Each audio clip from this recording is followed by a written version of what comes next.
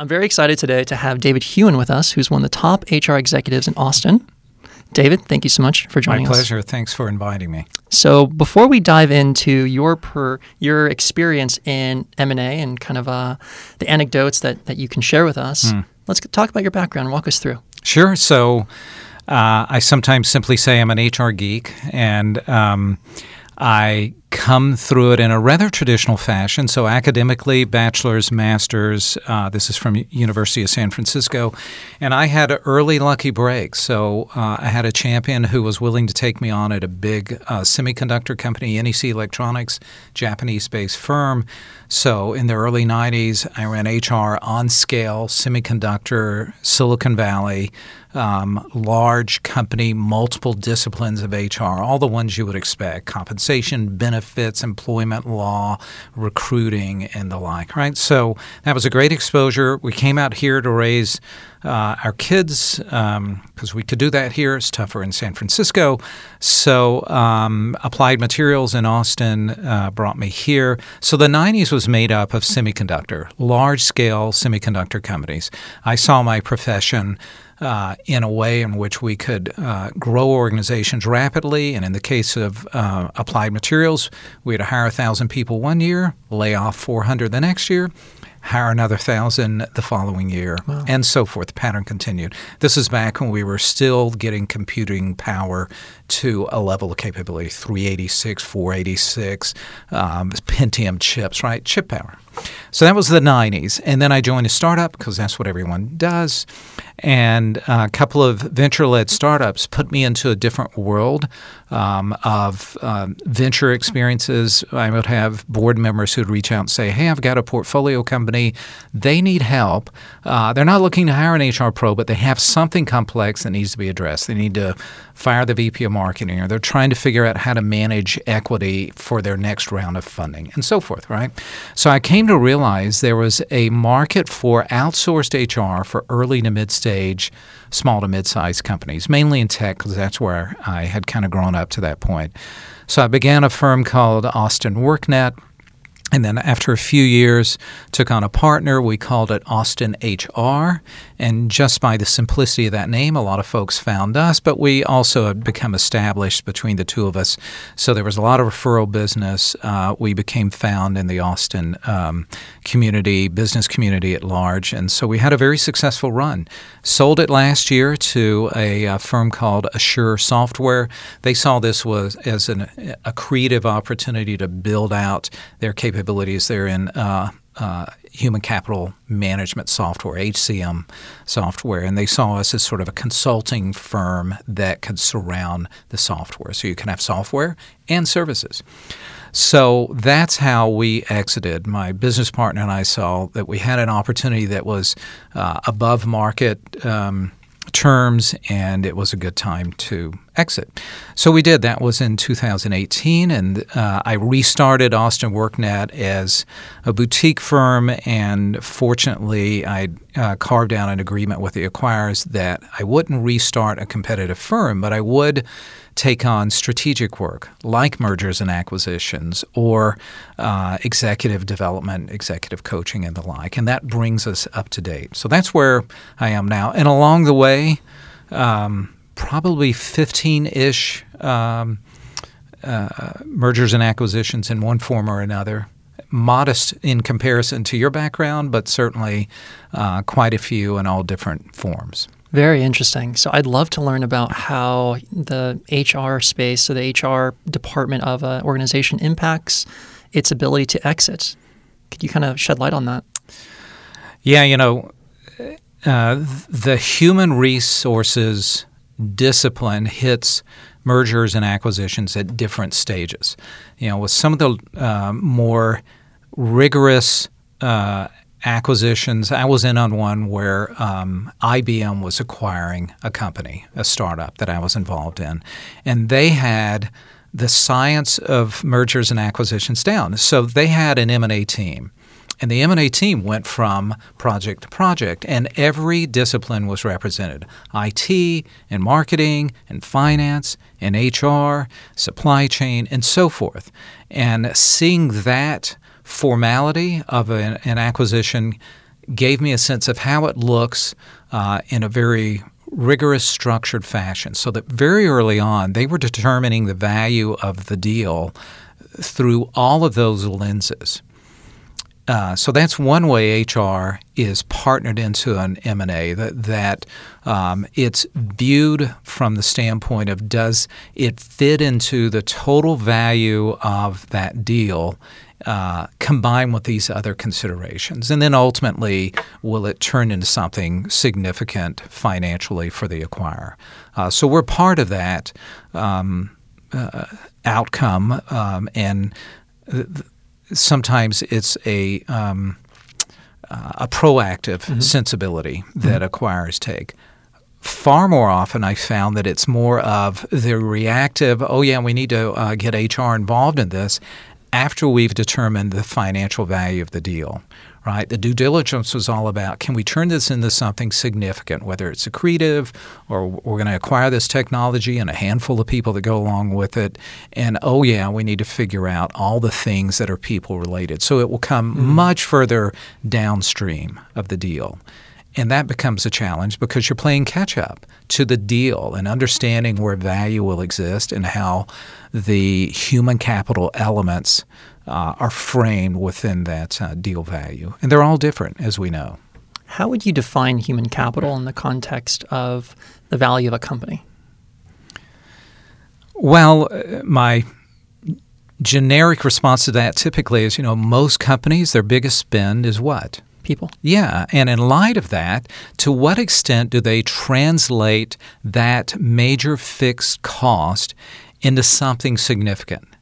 And sometimes when I'm dealing with curmudgeonly CFOs, this is the way I'll frame it back to them. If they're like, you personnel dweebs, you just make sure the transactions of your profession get done. Hire 'em, fire 'em, get the paperwork done, make sure benefits work, and payroll is taken care of. But the fact of the matter is, to distinguish a company's value in the marketplace, you have to maximize the outcome of the work that people do, right? So you can either create a culture in which people come in and are allowed to take risks, to bring their creative best. It's a highly diverse organization so that you have this range of ideas. I know this sounds a bit altruistic, but the data points to this.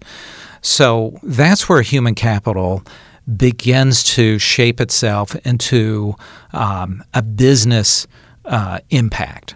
And for those savvy leaders who get that, they're all over it. For others, we have to, again, play catch-up, just in the example I gave with M&A deals, where you may be playing catch-up because only the financial spreadsheet considerations were taken into account without all the nuances of to what extent will we be able to transition people into this organization. That's a very similar message to one of my prior guests, Krista Ensley, gave on the show last week. She is a CEO who's brought into PE-backed, private equity-backed companies to help them scale from kind of post-Series A, Series B, all the way through acquisition. And so she's been on both the buy side and the sell side. And I asked her kind of a similar question, like how do you determine value? How do you look at companies to acquire? And she mentioned culture is super important, and culture is really just people. Yeah. It's good people who like what they do and are good at what they do. So what are some of the strategies that you employ when you work with a company to create a strong culture? Well, I'll start with what I came to learn early on. Back in the early 2000s, when Cirrus Logic was sort of the poster child of growing through acquisition, they had it down to a science. And I was talking to one of their deal leaders, and the way they described their most successful deal outcomes is if following close, literally over a weekend, they would transform the sites of the company they had acquired so that come Monday morning, people had a shirt laid over their chair. They had business cards in place.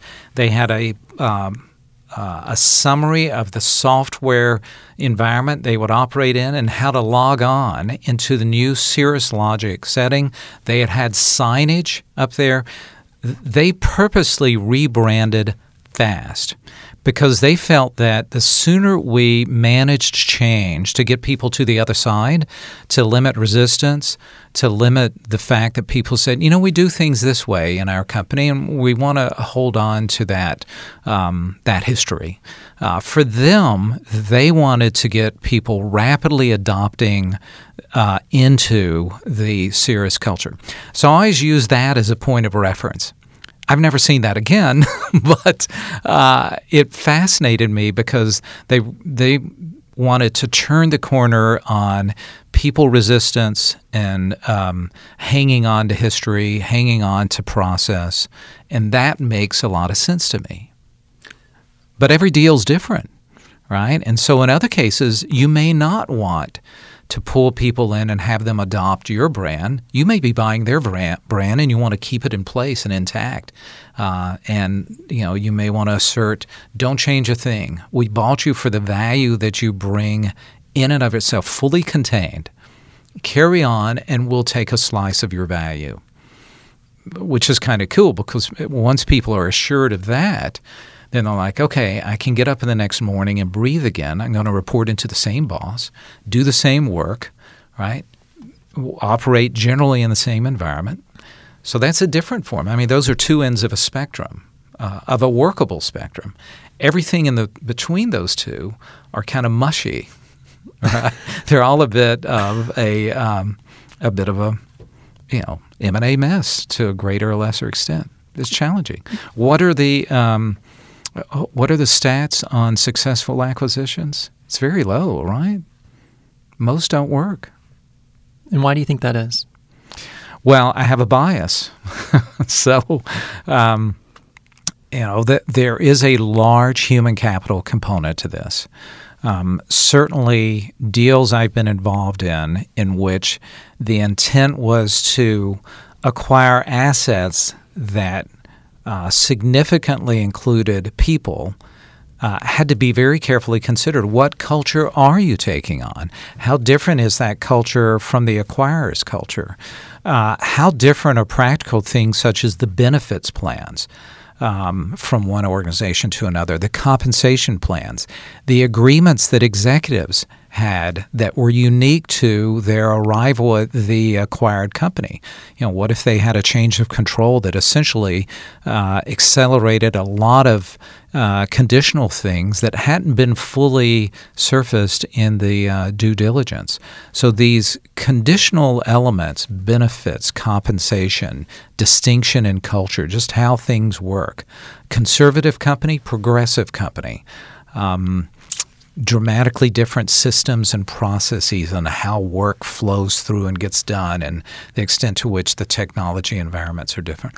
All those things slow down the production of work, right? All those are barriers against coming from a highly productive organization in which you're churning out loads of work fast and you have highly pleased customers to now in this newly acquired organization, people aren't sure how things work. And so they slow down. They question whether I want to be here. The way I frame it is, where's their commitment level post-acquisition?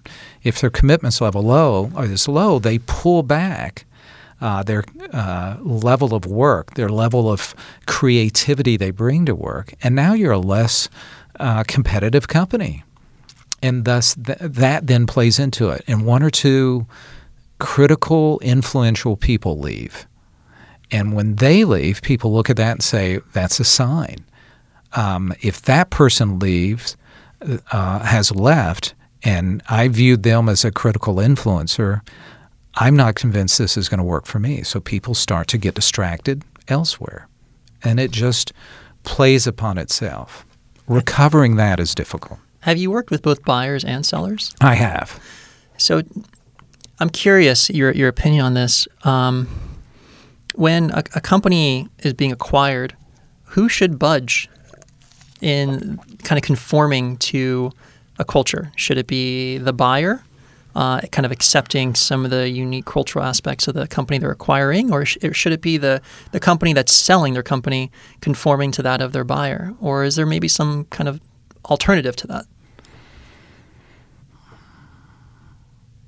Well, it's so easy to say it depends, but it does, because where is the purchasing power coming from, and the value, the ultimate value residing? Does the ultimate value reside in only a slice of the acquisition? We're acquiring your technology and just a handful of people associated with it. Mm-hmm. That's our primary asset from the purchase. And everything else, unfortunately, will likely go away unless we can somehow absorb some of those resources. And it could be that we as the acquirer may say, it's our intent, and I'm not trying to say this cynically, because there could be best intentions here. It's our intent to try to absorb everyone, whereas the practical mind may be saying, in all likelihood, we can't. But there's no way we can state that to folks because we want people to come over with minimal distractions. So that's one condition. There's a core technology we want. But on the other end of the spectrum, I had a deal recently in which a company was effectively, the acquirer was purchasing in a carve-out a number of clients. So let's just say 500 clients have value. They want those clients. In order to bring those clients over without disruption, they really need to bring over the resources and the relationships that come with them. Otherwise, the clients will say, this feels different. I'm not getting the service and support that I was accustomed to. I know you have a new acquirer. There's a new owner. There's a new brand. This doesn't feel right. Mm-hmm. And thus, value diminishes possibly rapidly if this is a dramatic shift in how service is provided, how support is provided. So that's a different type of human capital impact. Yeah. So it does, get based on where's value placed, where's kind of the power of the deal residing. It's a challenge. That makes a lot of sense. Can you share a story of where a poor HR infrastructure led to a failed acquisition? Sure. It's not uncommon. I'll go back to the IBM example. So IBM has a history and very mature processes and a way of doing things that are very established. And they acquired a startup which has all the elements that we would know and see in the startup world, right? Beer Fridays and very casual ping pong contests were a common thing that occurred within this organization. And this was the one I'm thinking of occurred about 12, 13 years ago. So in that setting, the HR support for the startup was really designed to allow for and reinforce that casual culture. They were the furthest thing from HR police. So a lot of things were allowed to exist. And so there's sort of this risk continuum. The risk continuum in the case of the startup was very low. Yeah, what we will allow risk, right? Where in the case of the IBM side of the acquisition, they were rolling in, I think there were 3 or 4 HR professionals. And I know one stayed, the other 3 left because in part it just wasn't fun anymore and it felt too restrictive. And this is not what they signed up for. And they didn't want to get wrapped up into the political malaise and the complexities of just getting things done fast, which can be replicated in really any discipline. So that's what I see, not only in the HR discipline, but in marketing. And so just name it, right, is that if a much larger entity acquires a very small entity, that gets to be a challenge in and of itself because just the nimbleness of a small company culture being rolled into a larger one is a challenge as to whether people are going to fit into that setting. It's different for them. Some people come to realize, I just like working in small companies. And the way I came to realize that was after I had been acquired and worked in a larger company for a period of time. Do you have a story of where that scenario turned out favorably? A success story? The first acquisition I was involved in, this would have been 23-ish years ago, was with Applied Materials, large semiconductor manufacturing company. And they had a business unit that they called gas panels. And they wanted to outsource, or not outsource, but effectively carve that out and sell that off to a very large, much larger global company that does business in the liquids space. They were in all sorts of liquids, including water. And so this was 23 years ago. Water was becoming recognized as a tremendously precious resource. This is before the notion of that we would have water in bottles just routinely available to us. And they were sort of an early adopter of that notion, or maybe they introduced that notion that water actually could be sold side by side with sodas. Who would have thought this?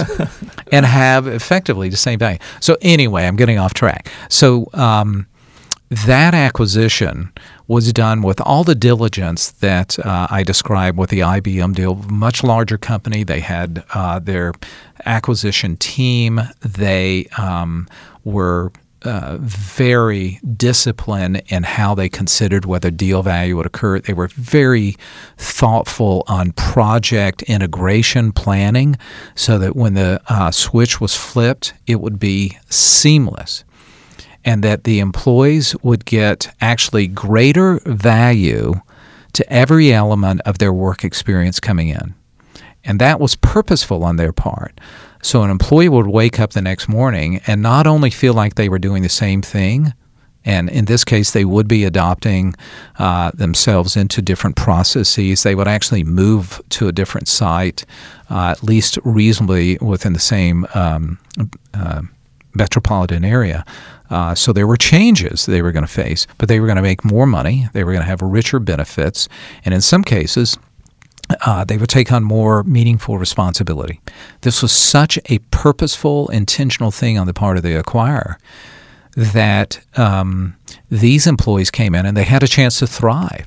They actually knew what their career path would look like. That's how smart these folks were. Is they said, we value you in your current role, and here's what a professional growth path could look like for you. Here's where you have a chance to continue to develop your skills, and we'll help pay for that. So what an incredible story they told. And that's what distinguishes, I think, the potential for a successful deal. Are you telling a great story that people can project themselves into? Most acquisitions I've been associated with aren't thinking of those terms. They're desperately trying to figure out, are we going to get deal value out of this with financial modeling? And I'm not discounting that at all. But there are many more elements associated with this to round out deal value. And that would be my prime example that I saw firsthand. And that was my first acquisition I was involved in. Wow. To where the employees were like, yeah, boy, I'm glad this happened to me. And you don't face that too many times where people say, I'm so glad we were acquired. What were some of those elements you were looking for when you were in due diligence with companies that the company you were representing was thinking about acquiring? When in approaching it from like an HR perspective, a culture perspective, what were some of the due diligence items you look for? Well, I have an exhaustive punch list of things, and many of those are the practical ones that I've already shared with you, because it will feed into cultural considerations. It's a telling sign. If a company that's being acquired has been doing a number of things that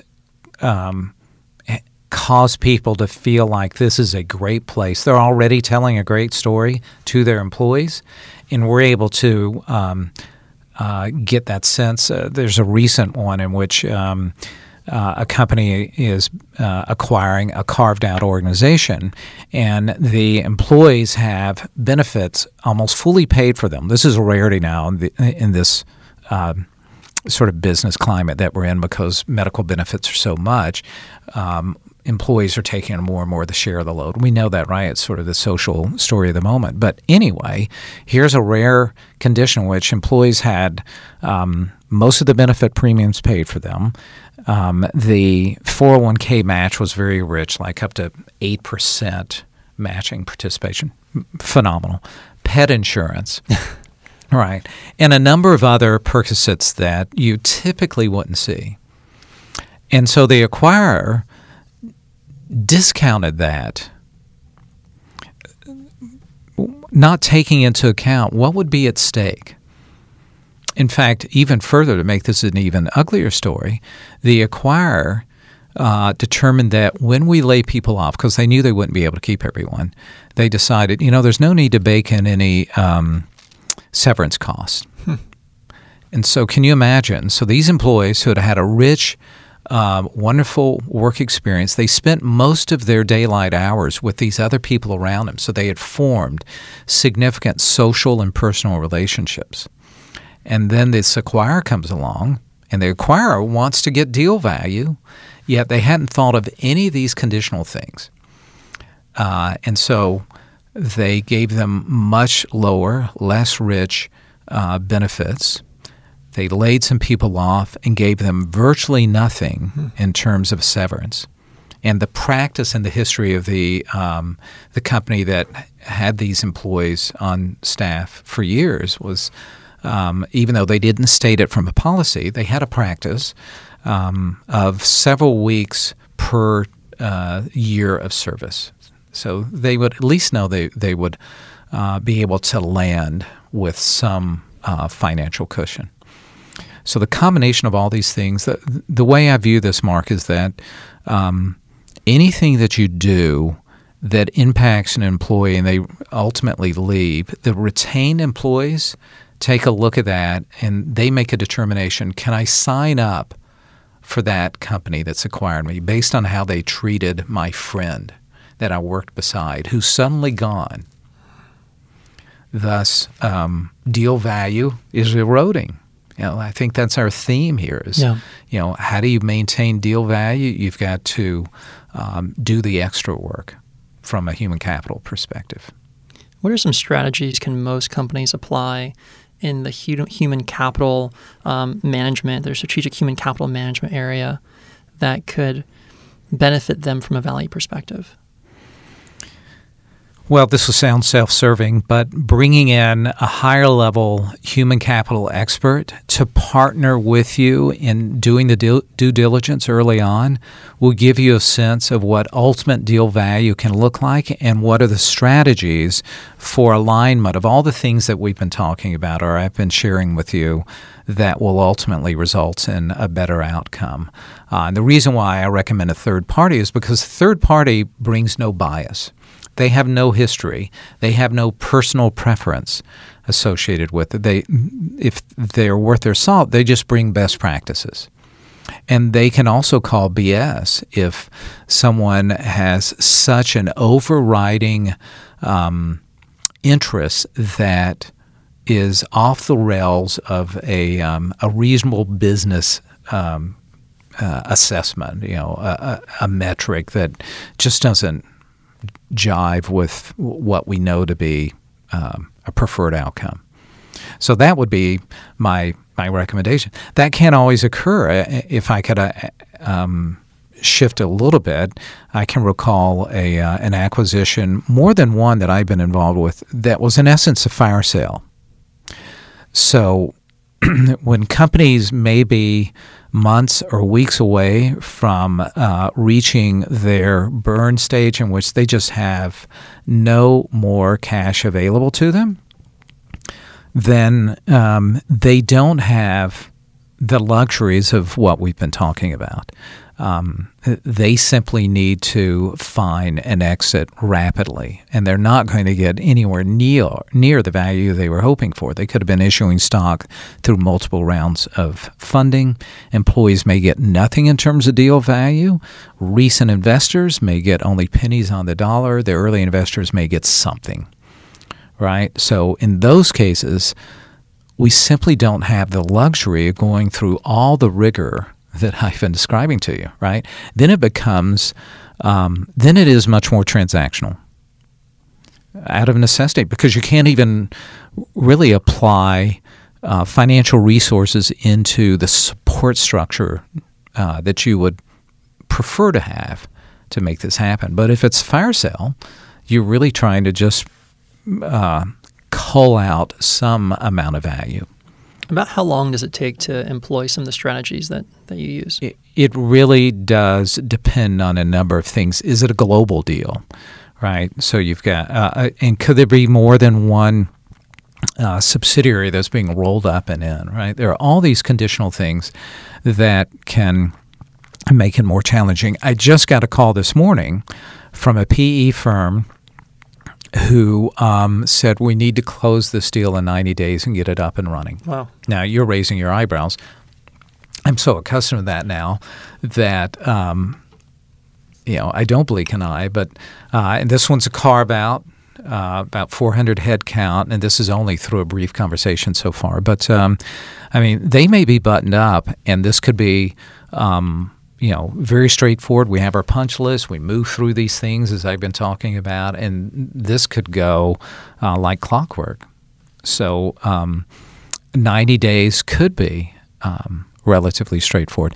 I think the deal we had with my company, now we were a modest under $10 million local service company, right, with all of our employees effectively intact. So that one... that was a 90-day deal, and I think we had some breathing room in that to get it done the right way. Yeah. When should companies bring in someone who's an experienced HR consultant? Maybe not necessarily in light of an acquisition, but just to kind of set best practices. I can't think of when they would not want to. I shouldn't say that. There's some really bright minds in the disciplines that turn in a business on, financial minds and marketing minds and sales minds and HR minds. And so in some organizations, they can be fully self-contained. And by knowing how things work within the four walls of the organization, the uniqueness of that, you may be perfectly fine. But there's plenty to be said for bringing in an outside perspective to check your point of view, to learn where the best practices are.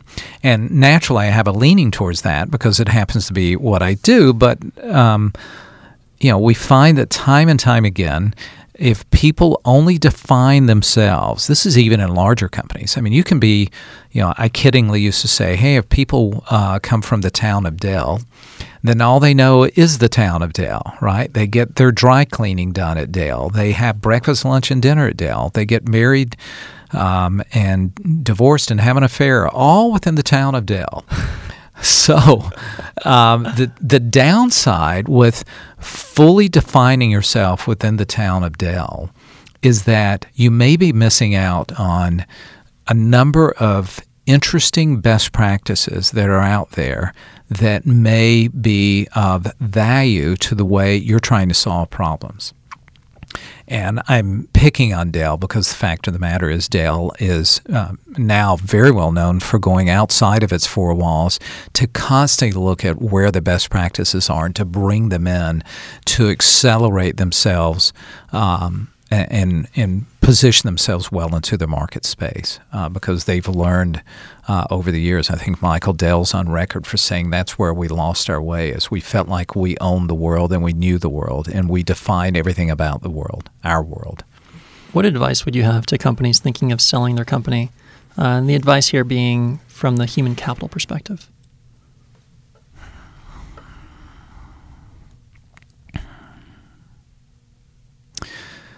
Well, if they're positioning their company for sale, then they need to be, and if, let's say it's a closely held company, they need to be the advocates for their people. From early on, they need to be not only representing those other disciplines operationally and financially, but also from a human capital perspective.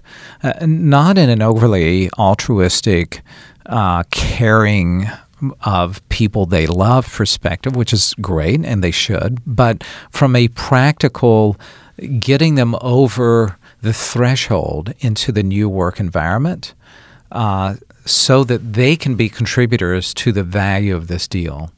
I would think that most owners of companies, leaders of companies, they have a vested interest in making that deal successful, even though they may be stepping away from it. That was certainly my case. I was so sad when any of my employees left because those employees signed up to work for me and my business partner, and because they felt they could trust us, and they attached their professional futures to us. So if any of them left because they didn't feel like the deal was aligned to their interest, I felt sad about that. And I think other leaders of organizations who are positioning a company for sale, from a human capital perspective, they have a better chance of making that deal successful if they lead with financial outcomes and people outcomes perfectly aligned from day one. And last question is, what advice would you have to buyers of companies from a human capital perspective when considering an acquisition? Same applies. Yeah. From the earliest days. And again, some of this is very practical. It's amazing how I've been called in, my firm's been called in so often to play catch up. They're way down the path of doing all the other diligence elements, and then we're called in, and I could tell you so many war stories that we're playing catch up, and they now are hitting all sorts of aha moments that they get and consider. So same thing applies, Mark, is at the early stage, align financial value with human capital value. You got a fighting chance for a deal to be successful. It makes perfect sense. David, thank you so much for your time today. Thank you, Mark. And where can people go to learn more about you and your firm? AustinWorkNet.com. Fantastic. Thank you so much. Yeah, thank you. It was a pleasure.